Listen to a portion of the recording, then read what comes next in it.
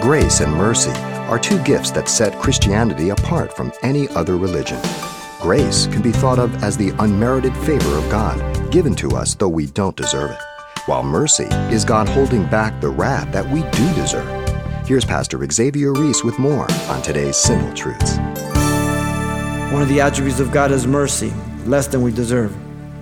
Moses in Exodus 34:6 says, "The Lord God is merciful, gracious, long-suffering, abounding in goodness and truth, keeping mercy to thousands, forgiving iniquity and transgressions of sin, and by no means clearing the guilty, visiting the iniquity of the fathers upon the children, the third, the fourth generation." What does that mean? That means if you as a parent are still in your sin, you're living for yourself, you're living apart from God, your children are going to be worse sinners than you. And if they don't repent, their children will be worse than them. And it keeps going down. But there has to be a break in sin. My brother, myself, my sister, we broke that sin in our generation. We became Christians.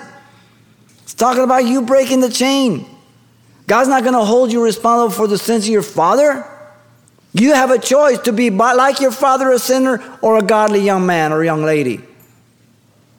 But mercy is also less than you deserve.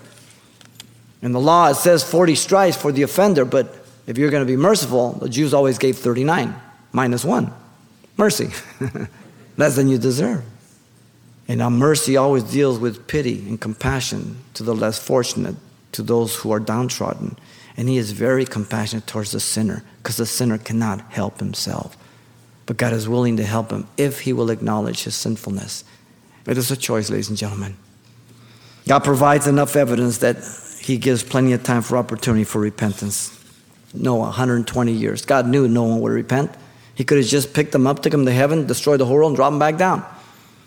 But there's plenty of evidence God is patient, right? 120 years. We know that he warned Israel over and over again through Isaiah, Jeremiah, and many of the prophets about going into Babylon. They didn't believe him. They went into Babylon. God has warned the world about his second coming and judgment, but people scoff at it. They're indifferent today. Because of all the terrorism and everything else, people don't want to make any judgments like that straight ahead. You know, we have to be careful.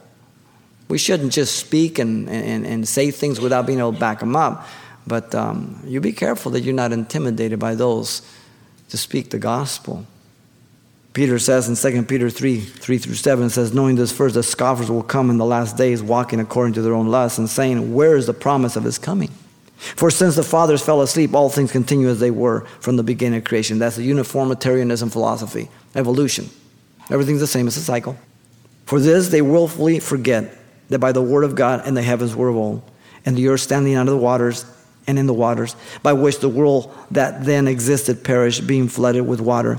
But the heavens and the earth, which are now preserved by the same word, are reserved for fire until the day of judgment and perdition of ungodly men." So people reject the Noah flood even in Peter's day. They reject it today. They reject the second coming and God coming in judgment. You understand? It's real simple. You've been listening to Simple Truths with Pastor Xavier Reese, a daily devotional of the enriching and precious truths found in God's Word. We're glad you joined us and want to mention that today's message, as always, is available on CD for anyone who gets in touch. To make your request, give us a call at 800-651-8352. That's 800-651-8352. Or write us at Simple Truths, 2200 East Colorado Boulevard, Pasadena, California, 91107. Or visit our website, CalvaryChapelPasadena.com.